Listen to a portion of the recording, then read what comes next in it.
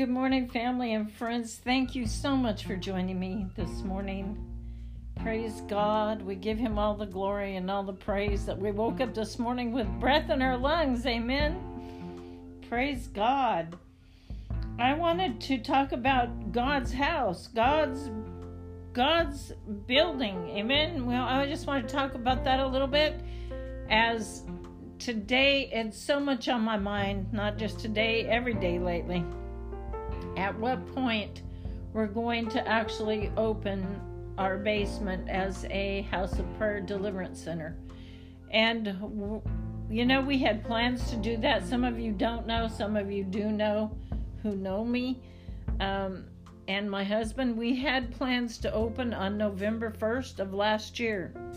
And we had gotten together to have a meeting, and actually it was a dedication meeting, and I had invited a close prophetic friend and asked her to kind of lead this meeting in regard to dedicating our basement to God, to use any way He chooses to use it. And by that night, as all of us went home, and there were only a good handful of us there, 4 of us came down with COVID, which totally stopped the next day of us opening. We were to open. That was October 31st. November 1st we were to open. So now we're in a time frame of completing, first of all, getting over COVID, getting well. Most of us are doing very well. And but it's been a process. So anyway, that being on our minds, my husband and I right now are in the process of praying and seeking the Lord for what date, when exactly will we open the basement for that purpose. And this has been in the plan and the leading of the Lord for about 2 years now, almost 2 years, and we're excited about what God is going to do, and He's already done a lot in regard to using the basement as a house of prayer. A lot of prayer goes on down there. The Lord led us even to, and this was so beautiful, to have a man build, a man that knew what he was doing, I would say a carpenter, but he's not really a carpenter right now. He's retired, but he built us an altar for the basement, and it's so beautiful. Anyway, God's house, when you think about, if you've ever thought about what kind of house that God would own, it's crazy to think God even has a house. Throughout Scripture, though, we're given this idea that He does. God's house is not limited to a physical structure as much as it is the place where people gather to worship Him. So every building, and listen, every room or open space filled with God's people, that becomes a, quote, house of God. Amen. House of worship. It isn't about a building. It's not about being in a church building or even in a real building. It's where people gather to worship. So praise the Lord. We are honored to have our basement. Have the Lord use our basement as a place as a gathering place for people to worship. So that'll be open for anybody to come that would like to just have quiet time or pray or seek the Lord. People come and go as they please. Okay, when you think about a house, actually what comes to mind, you think about walls and windows and all that stuff, and maybe you think about a house that you grew up in or in your memories is associated. But God's house, God's house is a gathering place. It is a gathering place where people gather to worship. One time, when Jesus, let's think back in the Bible where it says he was with his mom and dad, and he was 12 years old. The Bible says, I believe, his parents, they left him in Jerusalem, and that was an accident. You think, how do you even do that? How do you leave your kid and walk off? Though it doesn't speak highly of Mary and Joseph's parenting skills, it did set the scene for Jesus to declare something powerful about the church. So after an all-day search, Jesus' parents, they finally found him. They found him sitting in the temple courts, and the Jewish church listening and asking questions of the religious leaders there. And when his parents find him, he doesn't realize what they were so frantic about. To him, it was just like, what's wrong with you guys? But he assumed that they would know just where to find him, because he says to them, didn't you know I had to be in my Father's house? So Jesus connects the place with worship, the place that we worship on this earth, to God's house. Jesus does. He connects it. So if you go and you gather there to worship, it's God's house. Amen? So after, we need to be thankful that we even have the freedom, actually, as I stop and think about it, the freedom to worship in God's house every weekend. We have freedom. It could be so opposite of that, and the direction that our world is going in, none of us knows what's next, or what's going to happen next. The world's been kind of crazy. One of the first pictures that we see in the Bible regarding God's house was with Jacob, right? Way back in the Old Testament. One night while on a journey, he takes his stone, he used it as a pillow for his head, and that night God appears to Jacob through a dream in which he saw a ladder, and that ladder reached from earth to the heavens, with angels ascending and descending on that ladder. God promised the very spot of land that he was on to him, to Jacob and his descendants. Amen. That was promised to him. And when Jacob woke up, he was convinced that he had discovered a unique place, and he declared this. He said, "How awesome is this place? This is none other than the house of God. This is the gate of heaven." And you can find that in Genesis 28.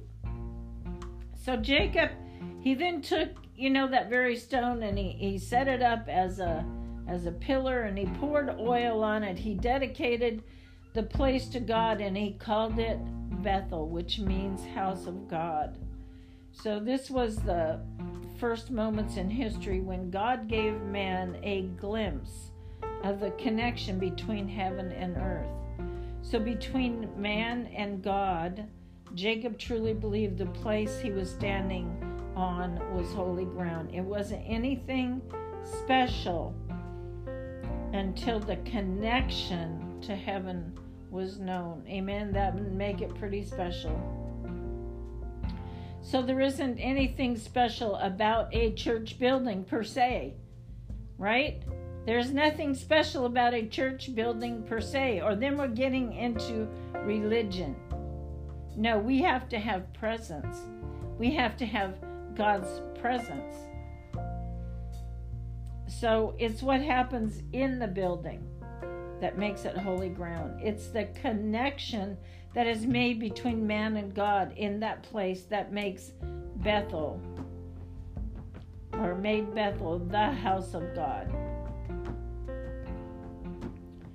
Has there ever been a moment in your life when you encountered God? Well, in church, a church service. Maybe you were moved by a worship song, or maybe God used a message to speak so clearly to you.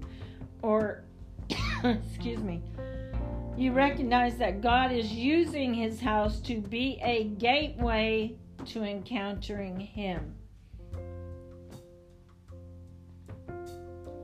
A beautiful, oh my gosh. I think back when I was young, not just when I was young, even as I've gotten older, but some of the encounters when I first met the Lord were so different than my encounters now. Probably because I had not encountered him before. But oh my goodness, overwhelming love and peace and joy unspeakable. Different encounters with him promoted different feelings. And I remember when I was first saved, all I wanted to do is write love poems about Jesus. Now that would seem crazy to some people, but to me, that was the waters that basically were out of your belly shall flow rivers of living waters. And that was some of the waters flowing out of my belly at that time. So in gathering in a single place to worship God, if you've ever wondered where it came from, it came from that time of that encounter with God. You'll find there are many people today who will say, you know what, they love God, but they dislike organized religion.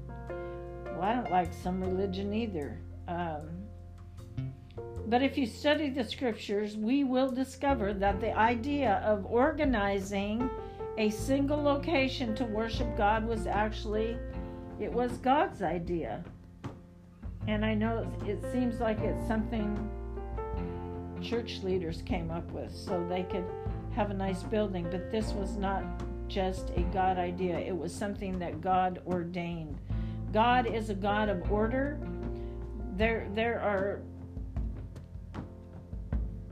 I could get off on a rabbit trail if I go there, but after God brought the Israelites out of Egypt, he gave Moses some specific instructions to create a portable church, so to speak, and it was known as the tabernacle. In Exodus 25, God instructed Moses to have all the Israelites give so that he could build a dwelling for God. And this dwelling is where God would reside among the nation until Solomon would build a permanent building. So the writer of Hebrews tells us that this sanctuary was actually a replica of what is found in heaven. Even the heavenly hosts gather in a location to worship God. So the idea that people would gather to worship God in a structure wasn't from men. It was from God. God set up that structure.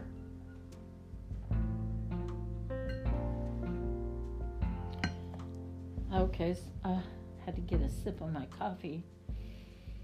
And then, thankfully, because of Jesus, we're not limited to worship God in a single building anymore. Yet when we do gather together as a church, we can experience a powerful presence of God, no matter where it's at. Whether, I'll say it again, whether it's a building, whether it's a room, whether it's in somebody's living room.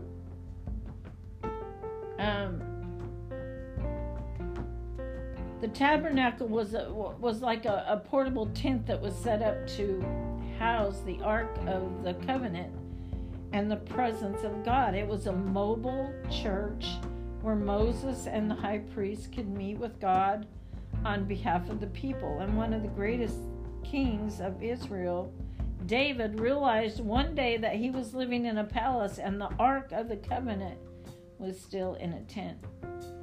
David loved God. Amen. David loved God so much that it bothered him that his house was lavish and God's house was a tent. So although God never asked, God had never asked for a permanent building. David's heart was in the right place. He wanted to honor God. He wanted to make his house a priority. Though David had in his heart a permanent building for God's house, he was not the one to build it. God specifically told David to have his son Solomon build the temple. So although God cannot be contained in a building, amen, having a posture of honoring God's house pleases him. So when we seek first his kingdom and his righteousness, God promises to take care of us. You know, if you have a desire to help build God's house through your local church, what would it look like for you to contribute to building God's kingdom? It would look like you offering your services to the Lord, or even money to the Lord as paying tithes and offerings. It would look like giving. That's what Jesus was all about, was giving and forgiving. Amen. So God's house, nearly 400 years after Solomon actually built the temple, it was destroyed along with the city of Jerusalem by the Babylonians. And then God allowed Israel to be overrun by their enemy because what? They had turned their back on God and began to worship false gods. So many of the Israelites, they were taken into captivity for several years. Well, through God's grace, many of the Jews were permitted to return to their land, and a few decades later, they were able to just move into, return to their own land. Yet when the people returned, they began to rebuild their own lives, and they neglected the house of God. Again, the temple. So the prophet Haggai challenged the people to make God's house a priority. That makes me want to go back and read the book of Haggai. I have not read it for a while. So in fact, he said that they were living under a curse because they were neglecting God's house. So he calls the people to prioritize God's house and see the blessing of God in building their own. The people repented and they went to work laying the foundation of the temple again. And because they committed to building God's house, God declared over them, "This day, from this day on, I will bless you," God said. So when we build God's house, He promises to build ours. When we honor God with our wealth, He promises to bless us in return. We don't do it to get a blessing. We do it because we want to be a blessing. We're co-laborers with Jesus Christ in building His kingdom. Amen. Destroying the works of the devil.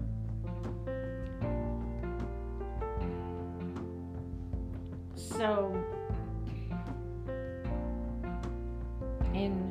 Jesus declared that the only thing He would build was the church. And when He said this, He wasn't referring to a physical structure, but He was referring to a movement of people who would take the gospel to the ends of the earth. He was not referring to a building. So the word He used is the word ecclesia, which means the called out ones. Amen. We are, those of us who are serving the Lord, are called out ones. It was a term that often it referred to a military group being called up and sent out on a mission. Before Jesus ascended back to His Father in heaven, He commissioned His disciples to go and make disciples of all nations. That is our commissioning. So He instructed them and us to start in Jerusalem and then take the message to the surrounding regions, ultimately to the ends of the earth. And that's what the church should be doing. That's exactly what the early church did, and that's what we should be focusing on as well. So as the church grew, so did the persecution. That's what the Bible tells us. Many Christians were killed. They were killed for following Jesus publicly, yet the message kept spreading and the church kept growing. 2,000 years later, Jesus is still, praise God, building his church. So the gospel is still moving towards the ends of the earth. And we're a part of what Jesus is building.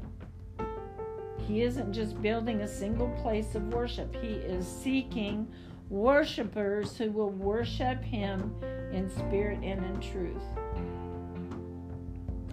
You know, have you ever considered that you and me, you are part of the fulfillment of what Jesus declared he would build? You are. If you're a part of the church, you are also commissioned to build Jesus's church in this world. So as we have followed the history of the church, we find that God, he ordained the idea of a community gathering to worship him. What started out in a single tent became a single temple and eventually became a movement of people. So the call to build the church was never mentioned to stay just a Jewish thing. It was meant to point to a Jesus thing. Amen. So there's nothing more beautiful and nothing more enduring than the local church. What happens or what makes the church special is not the building it meets in. That has nothing to do with it, but rather the community of hope that Jesus is building in us. You are part of what Jesus is building. Peter, the one Jesus commissioned to initiate the church, he understood exactly what Jesus was building. He declared this about Jesus' church. He said, "You also, like living stones, are being built into a spiritual house to be a holy priesthood, offering spiritual sacrifices acceptable to God through Jesus Christ." So we are the building blocks of the church today. Every facility that is built and every ministry that is created is simply a tool to reaching more people with the gospel. So not only are we called to build the church, but we are called to be, amen, be the church. So that means we share in the building building God's house, and this is not just in honoring God with our tithes and our talents, but it is a call to share our hope with friends, neighbors, classmates, and those all around us. Amen. The only thing that is going to last for all eternity is going to be the investment that we're making in the church. The greatest treasure that we'll find is knowing that God is using us to impact someone else's eternity. That's what we're called to build. So in closing, just let me ask you, do you realize that you have a part in building the church? You have a part. What is your part? How are you making a difference in your local church? How can you serve? How can you give? How can you sacrifice to help build God's house? These are questions all of us need to be asking ourselves, because it takes many people working together to build a house of God. And our pastors, I'm just going to throw this in there too, our pastors need your prayers. They need prayer covering, and I do believe there are intercessors that are actually ordained of God to be praying over pastors, keeping them safe, and not only keeping them safe, but praying that they'll have the wisdom of God to do God's will, to do what's on God's heart, not on man's heart. Not another program, not another thing we're going to think up to do. Well, we didn't pray long enough, or we should have had more gatherings, or not gatherings, but what am I trying to say? Sometimes we got so many things going, we're really not in the will of God. We need to seek the Lord. Pray is what I'm trying to say, I guess. Seek Him for what is on His heart. It's like, God, what do you want to do?